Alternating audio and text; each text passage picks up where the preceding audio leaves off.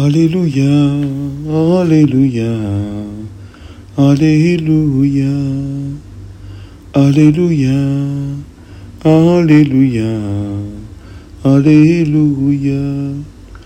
Blessed are you, Lord, Father, Lord of heaven and earth. You have revealed to little ones the mysteries of the kingdom. Alleluia, Alleluia, Alleluia. A reading from the Holy Gospel according to Mark. Peter began to say to Jesus, "We have given up everything and followed you."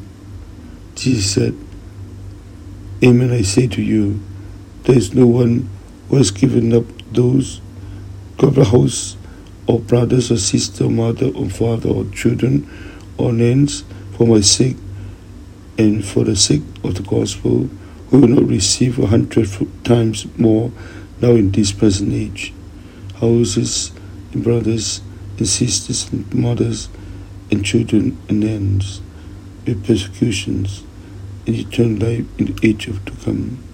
But many that are first will be last, and the last will be first." Gospel of the Lord.